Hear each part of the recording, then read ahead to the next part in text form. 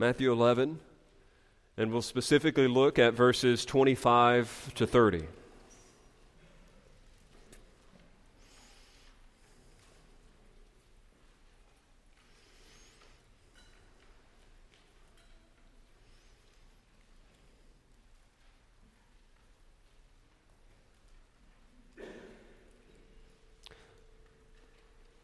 These words represent a great way for us to start our year. I'll begin the reading at verse 25 and go to verse 30, but the focus of our study this morning will actually be verses 28 to 30. At that time, Jesus declared, "I thank you, Father, Lord of heaven and earth, that you have hidden these things from the wise and understanding and revealed them to children. Yes, Father, for such was your gracious will. All things have been handed over to me by my Father, and no one knows the Son except the Father, and no one knows the Father except the Son, and anyone to whom the Son chooses to reveal him. Come to me, all who labor and are heavy laden, and I will give you rest. Take my yoke upon you and learn from me, for I am gentle and lowly in heart, and you will find rest for your souls. For my yoke is easy, and my burden is light." One of the elders asked me this morning how we ended up in the book of Matthew when we had been studying for the last several months the minor prophets.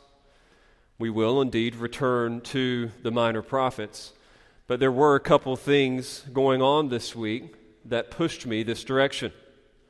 One was I was with my family over Christmas and hadn't seen them for close to a year and wanted to spend time focusing on them and ministering to them. And so I knew that the book of Haggai would represent a significant investment in study and new territory. And there was no way that I could do that well and still minister to my family. So I punted on Haggai. That's reason one. Reason number two, I wanted to do something at the beginning of the year that was close to my own heart pastorally. Of course, it is my desire to work us through expositions of Scripture sequentially, and yet at the same time, I'm still a pastor who recognizes unique needs and opportunities within the congregation. And one that I think is especially helpful and relevant at this time of year is a clarion call to resist the subtle influences of legalism.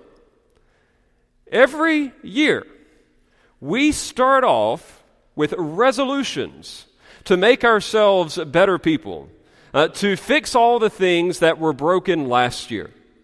And in that, there is this subtle tendency to focus on the self and not the Savior. And so to mitigate against that penchant, that tendency, I thought it pastorally wise for us to focus here.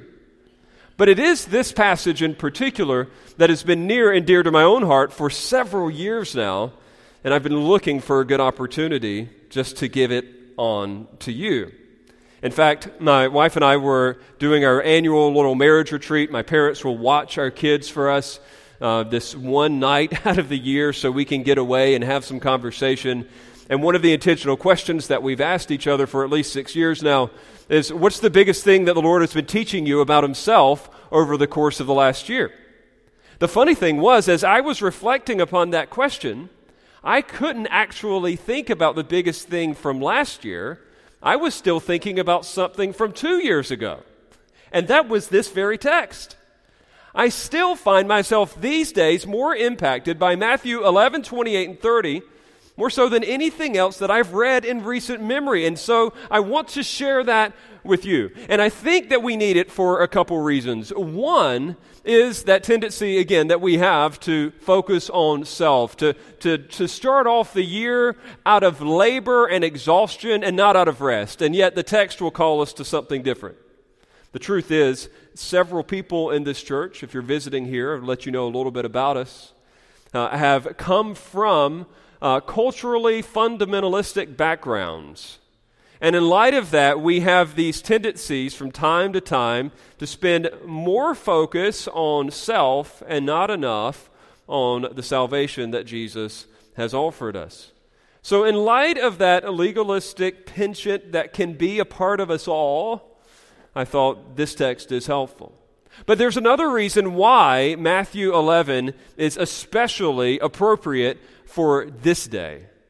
And that is because it has been a while since we have heard in our own midst of someone being converted. Now, there is an average of 30 to 40 people visiting here every Sunday, many of whom do not seem to understand the gospel at all. And frankly, I am concerned.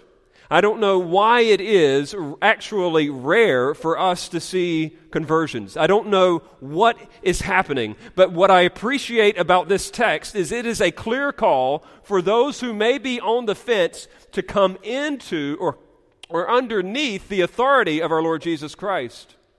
And so whether you be a visitor here today, or whether you be a teenager or a young adult who has yet to profess faith in Christ, this text is a clear call for you to enter into the rest and the authority of our Lord Jesus Christ. And so with that in mind, let's look at this precious text and its promises. You need to understand that this particular passage takes place in a context in which there is a contrast between the rejectors of Jesus Christ and the receivers of Jesus Christ. In Matthew 11, Jesus has just declared this elevated judgment upon the cities of Bethsaida and Chorazin because they have rejected his works even though they saw his miracles. In fact, he wouldn't say it this way, but we would think of the degrees of hell. There is a hotter part in hell for those who have had more access to Jesus' revelation and have rejected it than those who have had less access. We base that off of Matthew 11, verses 20 through 24. There are some who are rejecting Christ, and so in this, Matthew also records Jesus' explanation of the difference between the rejectors of Christ and the receivers of Christ. The transition happens at verse 25. He thanks God that even though many of them had rejected him, that some do receive him. And he blames it on the sovereignty of God. He says, Father, Lord of heaven and earth, you have hidden these things from the wise and understanding and revealed them to little children. God, the only reason why some people actually received Christ versus those who rejected Christ is because God had graciously revealed himself to them. It was his kindness. The people who thought they had it all figured out, they missed it. The people who knew they needed something like children do, they received it. And it was because the Father had done this. It was all part, in verse 26, of his gracious will. And the instrument for that revelation was none other than Jesus Christ. That through Jesus, they would see their need for him, and that is how God would work sovereignly in the person of Christ. And so we see the difference between the rejecter of Christ and the receiver of Christ is none other than the revelation of God, but also the invitation of Jesus. The text explains that those of us in this room this morning who have received Christ indeed have been sovereignly called by him. There is a matter of the supernatural, of the sovereign, but there is also a matter of the responsive and the receptive. Because Jesus not only says the Father sovereignly did it, he says, but you choose to enter in and respond to the invitation. So if the first few verses emphasize God's sovereignty, the next few verses emphasize man's responsibility. And that's why he follows it up with, come to me. If you're weary, if you're heavy laden, come and receive the rest that I offer. Come under my authority.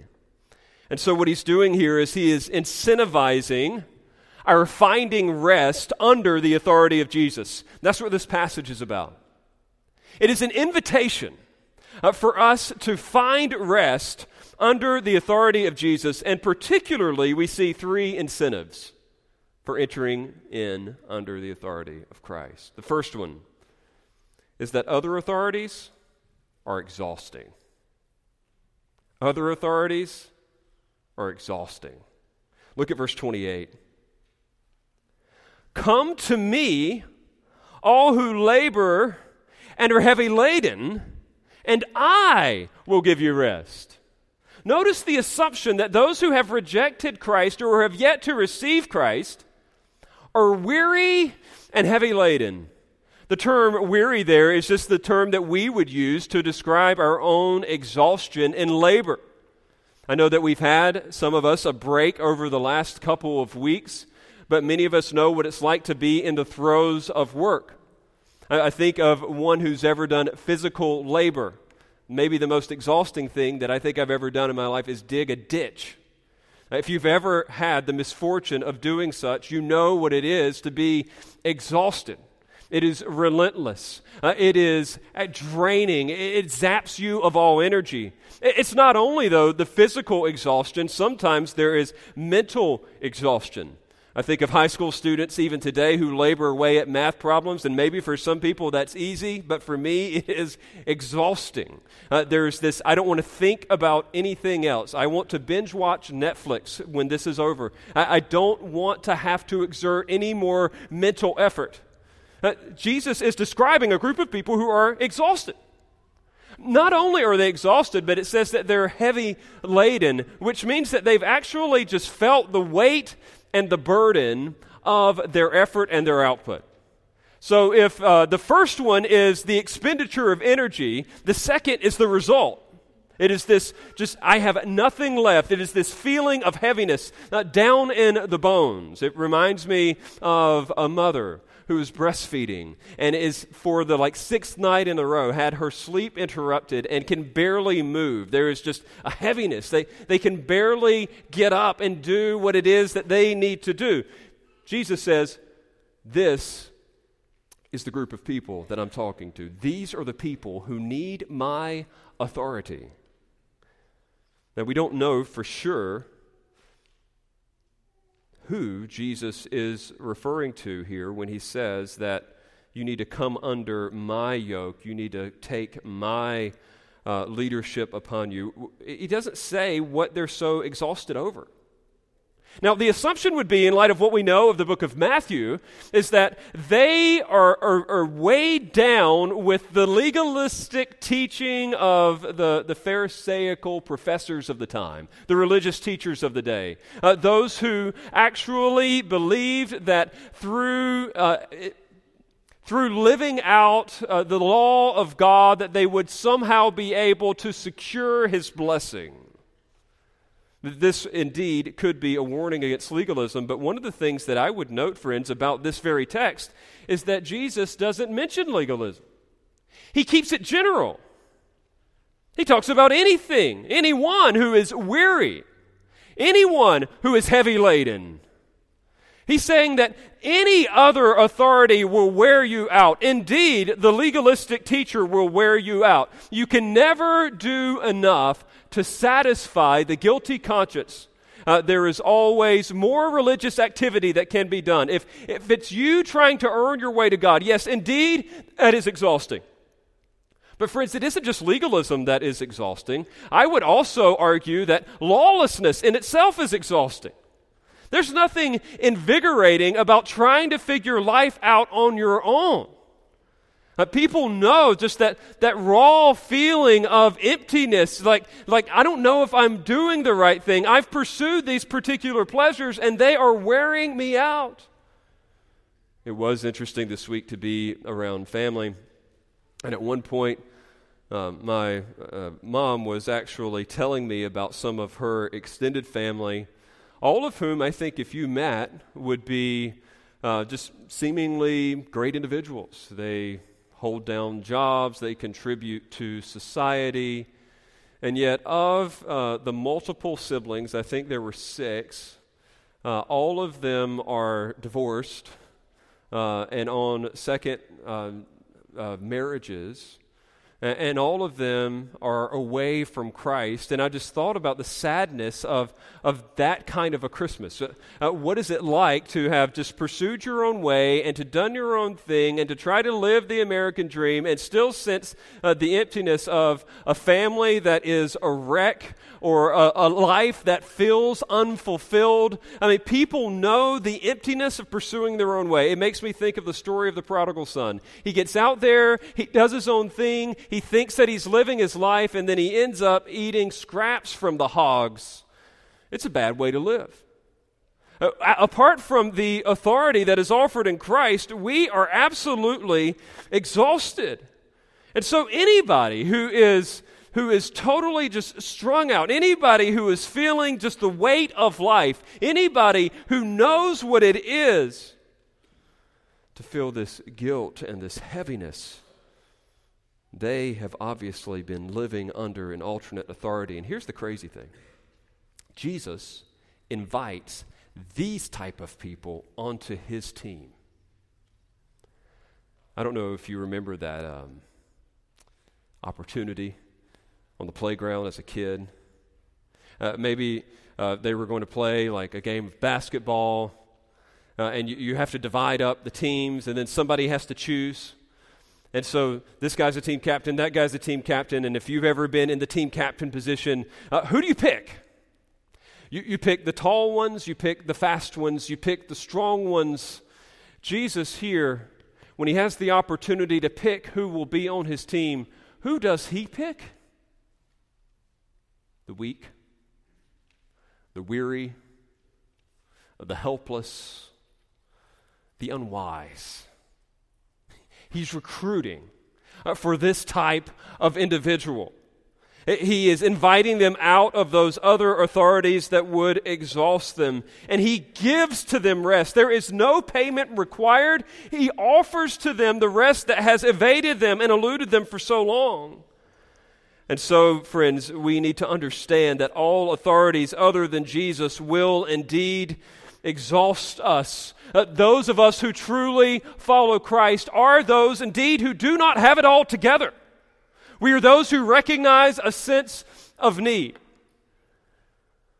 And friends, it is a dangerous world out there. Christ then calls us away from legalism, away from lawlessness, and he invites us to thrive under his rest. Friends, we should come under the authority of Jesus because the other authorities are exhausting. But there's a second incentive. Look at the first half of verse 29. We also note that Jesus' essence is appealing. The other authorities are exhausting, but on the other hand, Jesus' essence is appealing, who he is. Notice this in the first half. He says, "Take my yoke upon you and learn from me." All right, so there's the command, and here's the reason why. "For I am gentle and lowly in heart." Now, we see that term, "take my yoke upon you," and for those who aren't familiar with ancient Near Eastern agricultural equipment, I would just fill you in on the fact that a yoke is not the yolk of an egg. It is the yoke of a wooden beam that would actually be placed on the shoulders of a beast of burden. Think of like a horse or a cow of some type. And it would have a piece underneath it that would strap into the neck, and it would enable two animals to labor together to pull a heavy piece of equipment. It's a heavy, rough piece of equipment. And what Jesus is actually inviting us to do is to take his yoke upon him. He is not saying throw off the shackles of any burden or obligation to anyone anywhere. He's actually saying, no, take my weight upon you. Enter into my workforce, if you will. Why? Why would anybody want to do that? Why would anyone want to don the heavy yoke, or the light yoke of Jesus? Why would anybody put themselves under that kind of constraint? The text is clear. Jesus says, it's because of who I am. You should do this because I am gentle and lowly in heart. Do you think of Jesus that way? Like if you were to give just a two-word summary of Jesus, what would you naturally fill in the blank? I doubt that many of us would be saying that he is gentle and lowly. And yet this is the only place in the entire New Testament in which Jesus describes his very heart, and these are the words that he chooses to use. He's saying, you should come under my lordship, you should come under my authority because of who I am. The term gentle and lowly are hard to define outside of the words themselves. In fact, I even wrestled with one of my children over this yesterday. I said, what's the best way that I can define gentle and lowly without using the words gentle and lowly? And we never came to a solution. So what I'm going to do is actually share with you a definition that I gleaned from Dane Ortland's book under the same title, and I find it immensely helpful. When he's talking about the word gentle, he says that it means meek, humble. Jesus is not trigger happy. He's not harsh. He's not reactionary. He's not easily exasperated. He's the most understanding person in the universe. The posture most natural to him is not a pointed finger, but open arms. He's gentle. What about lowly? He says the point in saying that Jesus is lowly is that he is accessible. For all his resplendent glory and dazzling holiness, his supreme uniqueness and otherness, no one in human history has ever been more approachable than Jesus Christ. Hey, can I just point something out to you? We just sang earlier, Jesus strong and kind. What a beautiful song. Because most of the time when we think of a strong individual, we don't think of them as very kind. And when we think of a kind individual, we don't think of them as very strong. And yet, because of this very text, we can marry the two together authoritatively.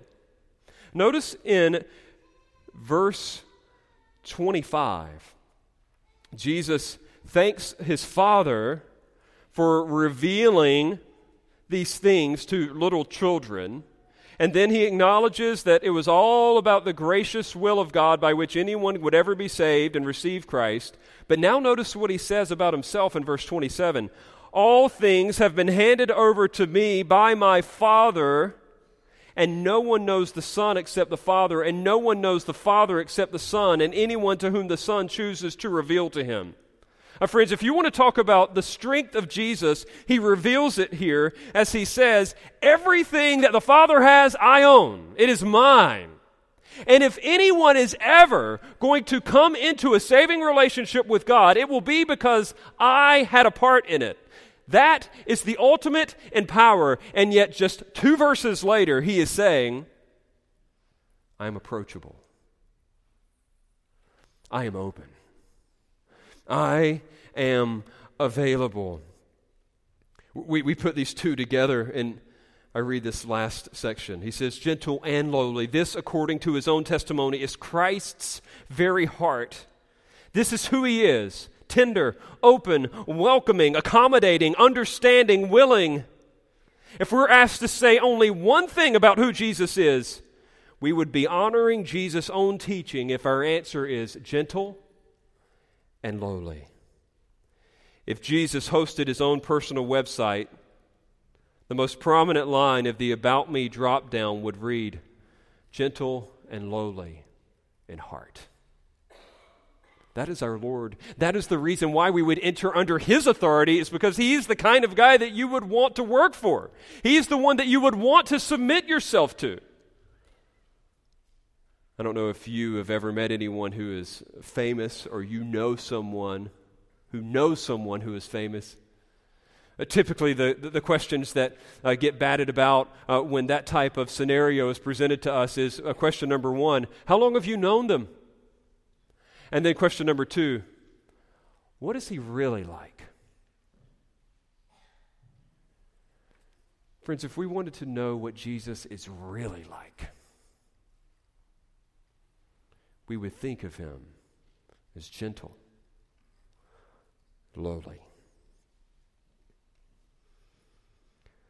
The problem is that some of us are reticent to place ourselves under the authority of Jesus, because we don't view him as gentle and lowly.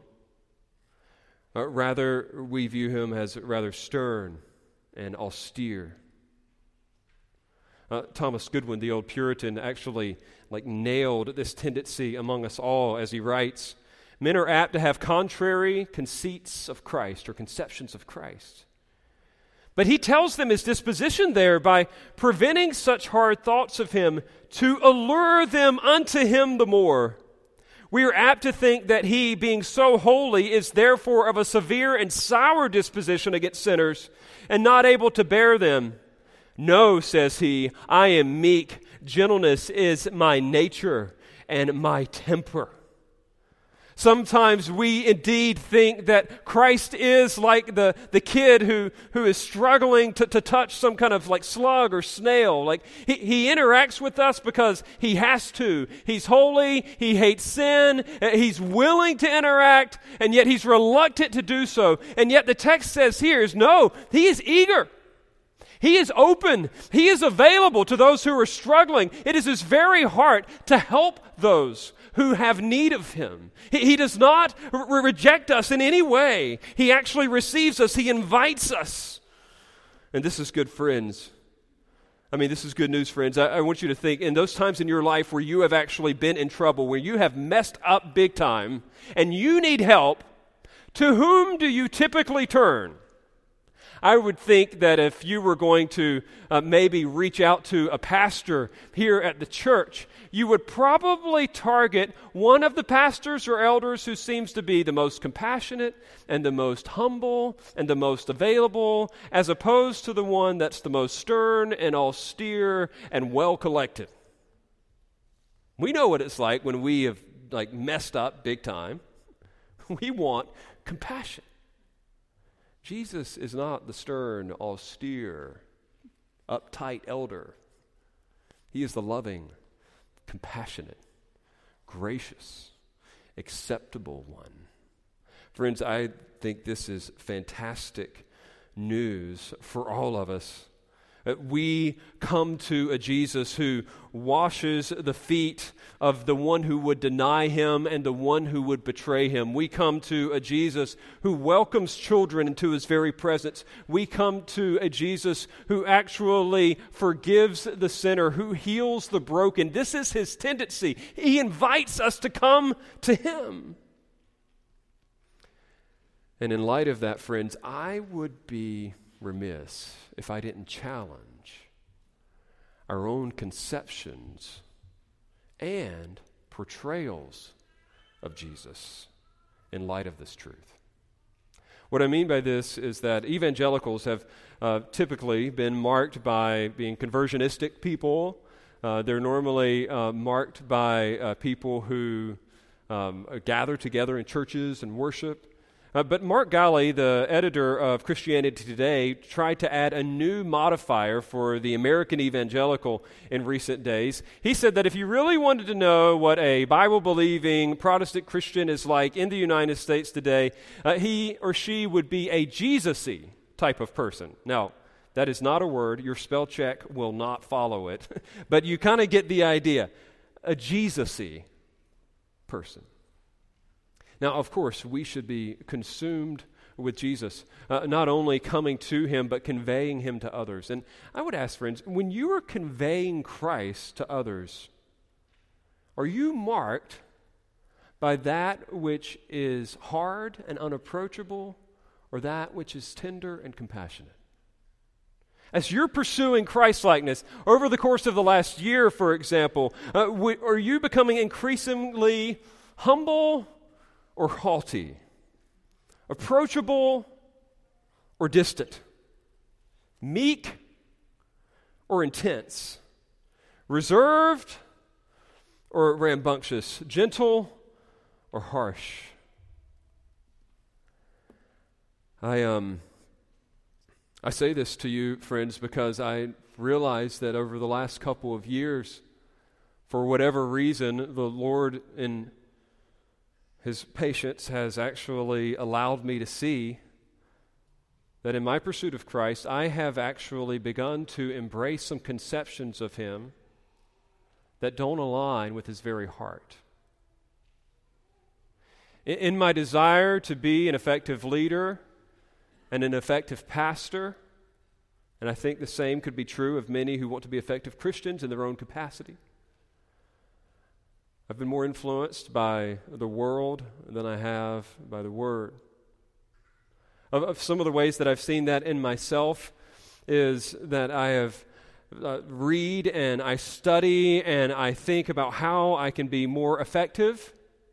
I think about and plan about and strategize how I can be more efficient.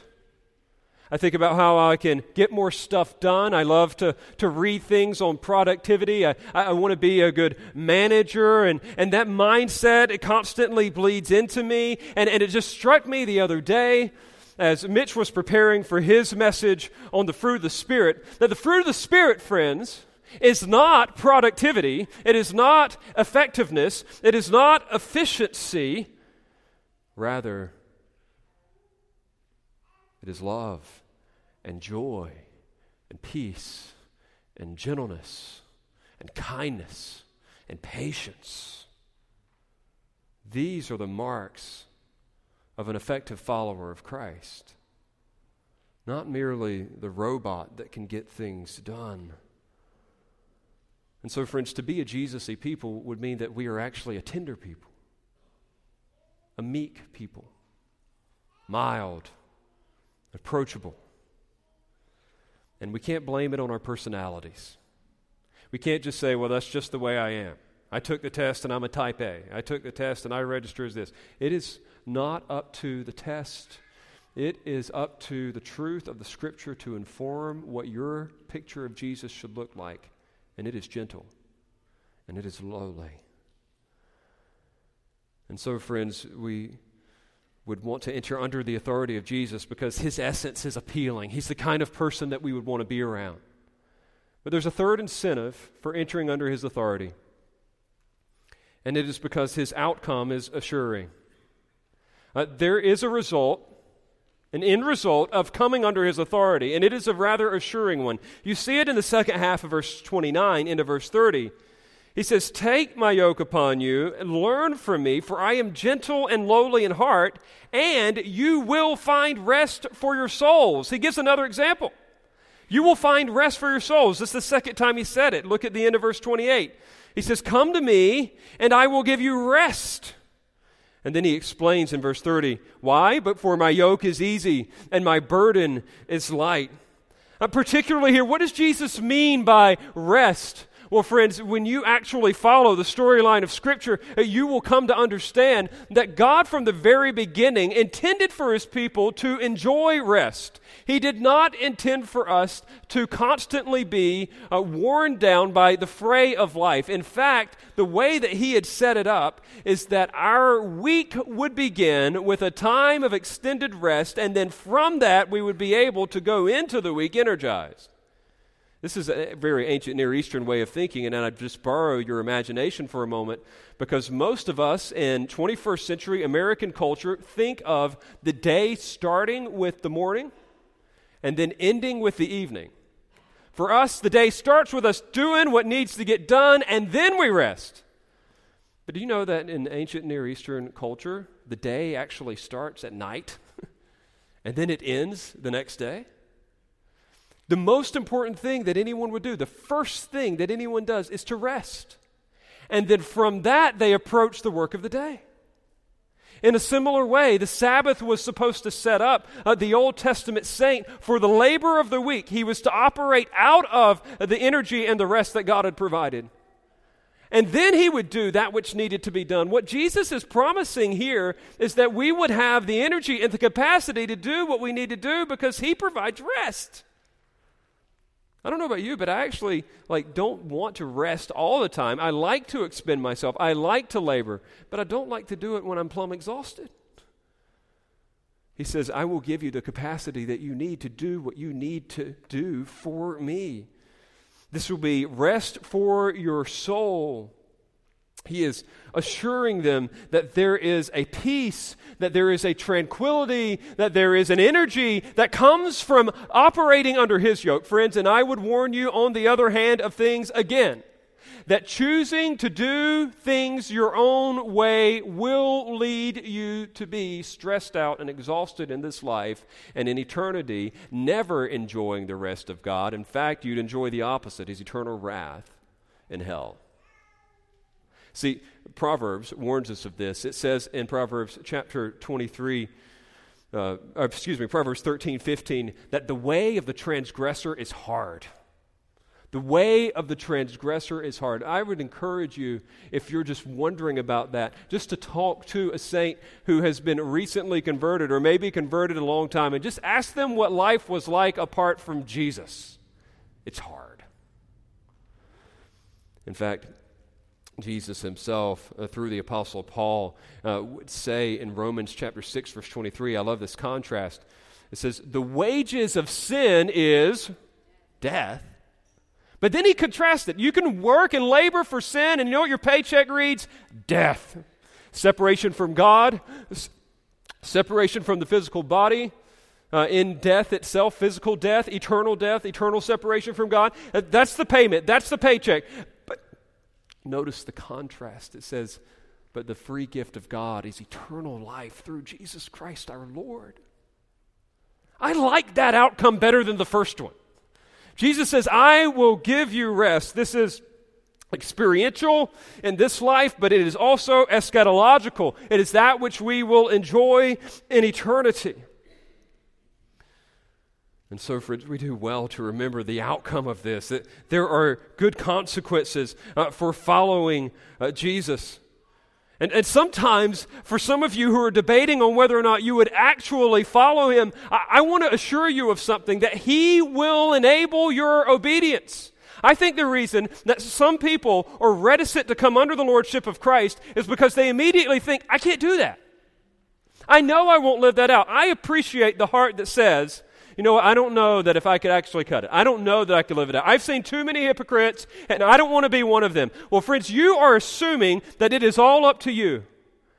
I would leave you the words of Augustine, who wrestled with this very thing.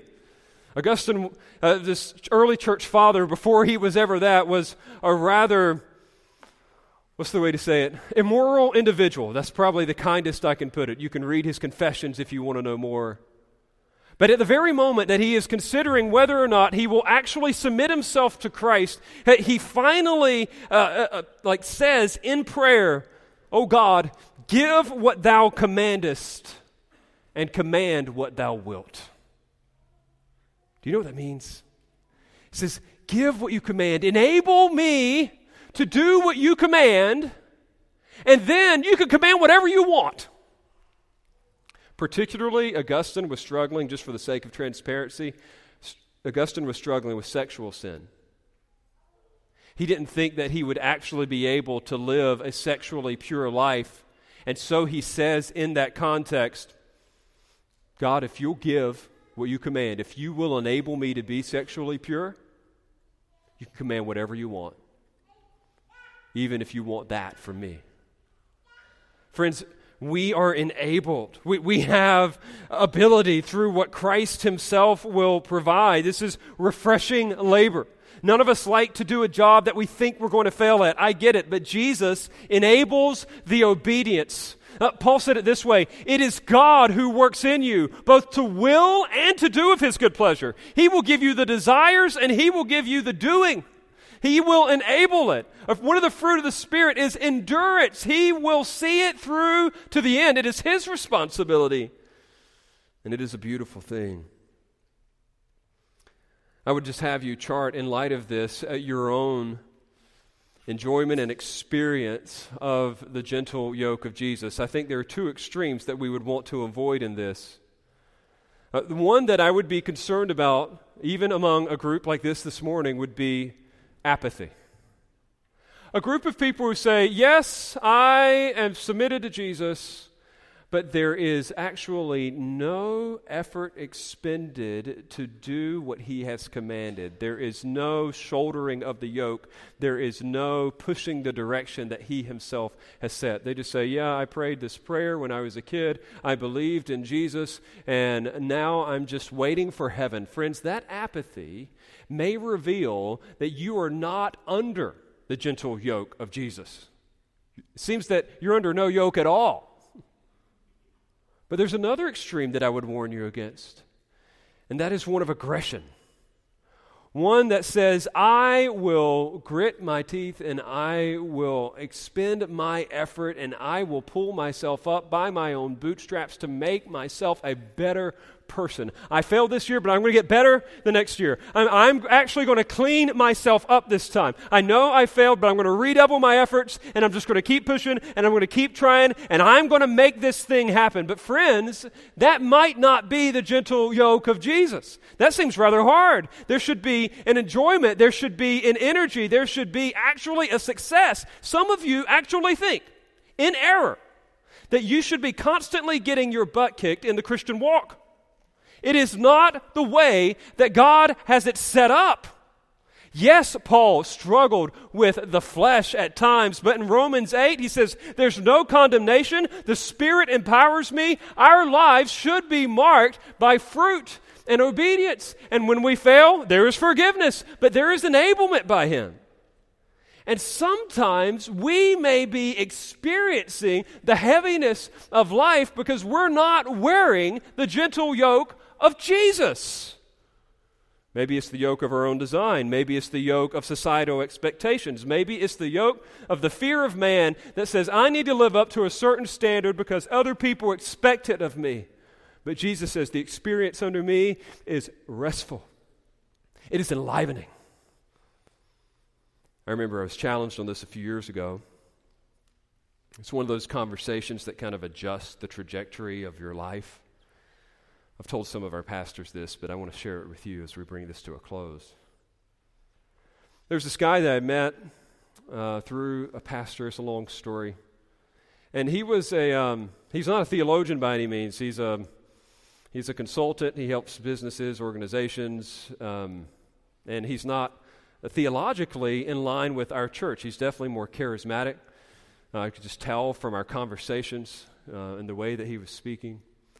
But anyway, in a moment of transparency, he was trying to help me with a particular issue, and he said, Justin, I want you to kind of chart your life out, and I want you to tell me whether or not basically you're feeling more dominated and like life is out of control, or whether you're feeling more like relaxed and protected, or do you feel like there's this adequate balance of support and challenge in your life right now? So he asked me to chart this out in each of the spheres of influence. You can do this even today.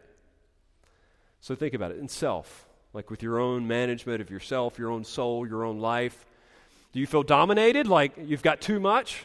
Or do you feel protected, like, hey, it's really easy, I'm not really challenged at all? Or do you feel liberated? That's kind of right in the middle, the right amount of support and challenge. I think of it, by the way, as like a game of Tetris. If any of you are old enough to remember a Game Boy or the game of Tetris, I would say the protected side of things is when it stays on level 1 all the time. You're just bored. It's like there's no challenge. You're like, let's speed this thing up.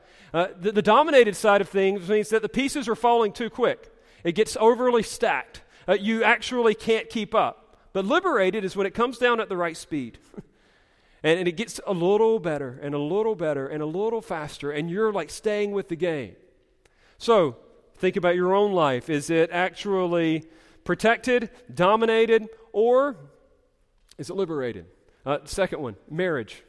Is your marriage, now if you are married or you're working toward that, does it feel like there's too much, there's too little, or is it just right? Another place that you could assess the pressures of life would be that of church and your relationship to the church family. Do you feel like church is running you ragged and that you're in the dominated category? Or do you feel like you don't really do anything at all but just kind of show up when you can? Or do you feel like it's liberated, it's the right amount of support and challenge? And then you've got work. You've got your job, you've got your vocation. The same thing could be assessed there. And then you've got the sphere of influence of community. Some people are just crazy busy with stuff out in the community. Some people have nothing going on at all, and some people feel the right amount of support and challenge. So the point is, he gives this to me, and I'm working through the list at this particular juncture in life, and I'm working on my doctorate at the time, and things are obviously in full swing here at the church, and I have 5 children at home. And I've been married 15 years, and we're trying to figure, just life out in a new place. And so he's challenging me on all these, and I'm like, dominated. He said, what's the problem? He says, why are you dominated in all of these areas? I said, man, you don't know what I have to do. I said, you don't understand how busy I am. You don't understand all the stuff that I've got going on. And then he read me this verse. He says, Jesus said that my yoke is easy and my burden is light. And if your life is like this, whose yoke are you wearing? Friends, that's a good thing for us all to remember. Jesus said that the experience with him should be invigorating, energizing, operating out of rest. And yet sometimes, because of just self-drive or societal expectation, we just say, no, there's got to be more. No, I've got to be better. Or sometimes because of just a heart of apathy and not having submit ourselves to Christ, we're not challenged at all. Knowing the penchant of this church family, knowing the way things can go in a culture like ours, I think that the problem is often more on the aggression side of things and not the apathy. But with that being said, Jesus then invites us under his yoke. Why? Why enter under his authority?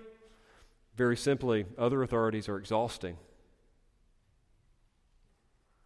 And Jesus' essence, who he is, that's appealing. And the outcome that he provides is assuring.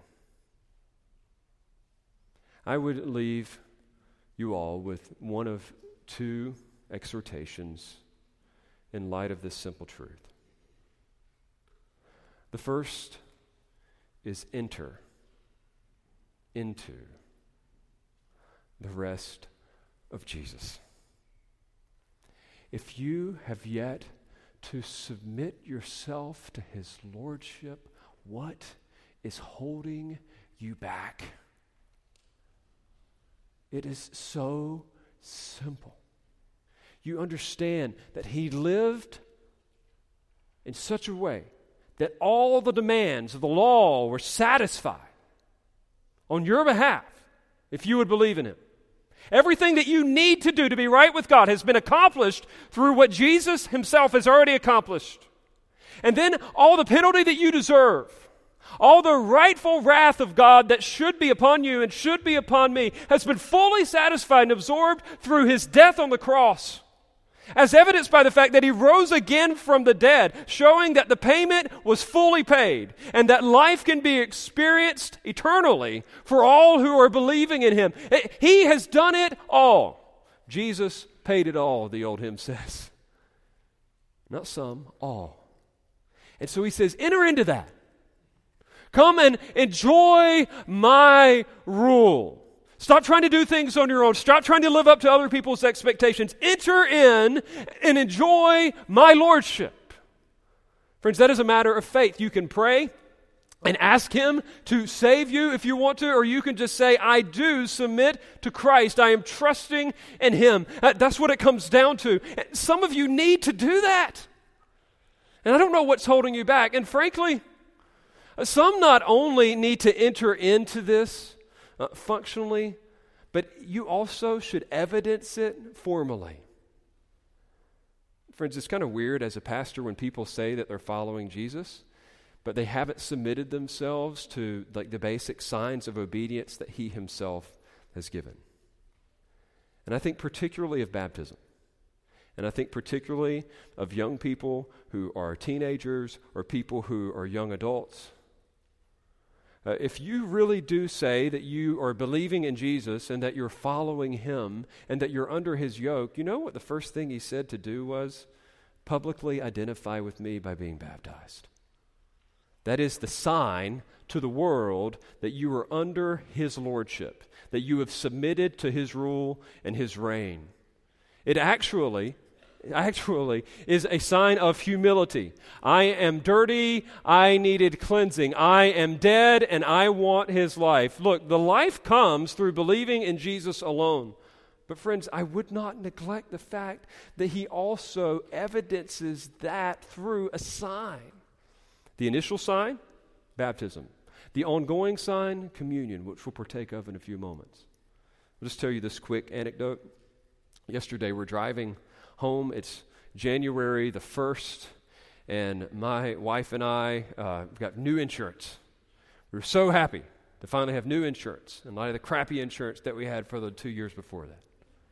And so anyway, I'm asking, so like, oh, wow, this is so cool. I can't wait to go to the doctor now. I won't have to pay as much. And as we're saying, I'm like, where are the insurance cards? And she's like, well, I haven't gotten them yet. I was like, I really want that insurance card. I want it known that like it's not just, like in the ether out there somewhere, but I am actually one who can partake of these benefits. Friends, let me just clarify that baptism is just the insurance card, if you will. You are registered in heaven. Things are cool. They're good. But why wouldn't you want to evidence what Christ has done in you and for you? In the way that he has commanded. Enter in under his authority. Second, enjoy his rest. Enjoy his rest. Can you say today, right at the beginning of 2022, that you enjoy Jesus now more than you did last year this time? Can you say that you actually feel more energized in Christ than you did the year before? Sometimes we assume that we can measure our spiritual progress by the things that we are doing. And yet I think if we were to think carefully about Matthew 11:28-30, we would measure our spiritual progress by the things that we are enjoying.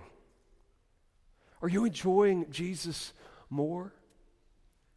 Maybe, friends, it is just simply a matter of rethinking all the stuff that you think you've got to do. Maybe some of you have already come up with 10 New Year's resolutions of all the things that you know that you're going to do and that you need to do to be a better Christian this year. Maybe you need to back it down and put right at the top of the list enjoyment of Christ through the means that he has provided. Enjoying him as you read his word, not because you have to, but because you get to. Enjoying him by talking to him in prayer, not because you have to, but again, because you get to. He is gentle, he is lowly, you would want to talk to him.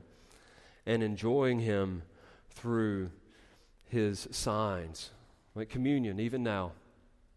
What a great way to start the year.